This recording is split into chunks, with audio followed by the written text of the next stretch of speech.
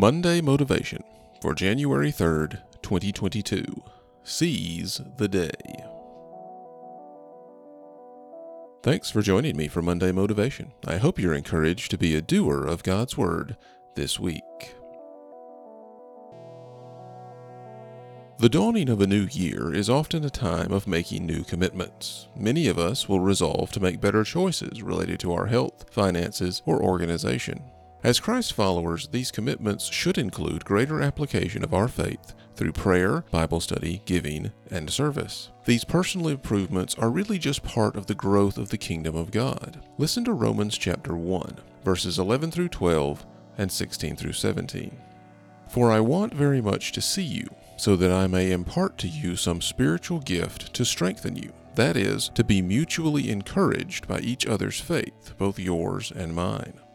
For I am not ashamed of the gospel, because it is the power of God for salvation to everyone who believes, first to the Jew and also to the Greek. For in it the righteousness of God is revealed from faith to faith, just as it is written, the righteous will live by faith.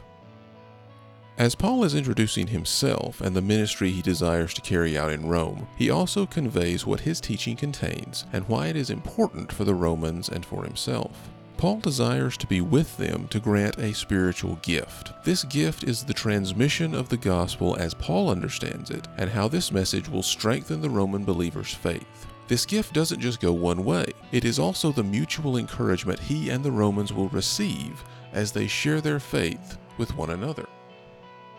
Later, while proclaiming the greatness of the gospel, Paul says that in the gospel, God's righteousness is revealed from faith to faith. We communicate the gospel from our faith to the faith of those who hear it. When we live out the gospel among each other, our faith enhances and encourages the faith of our fellow believers. All the redeemed live by this God-given faith.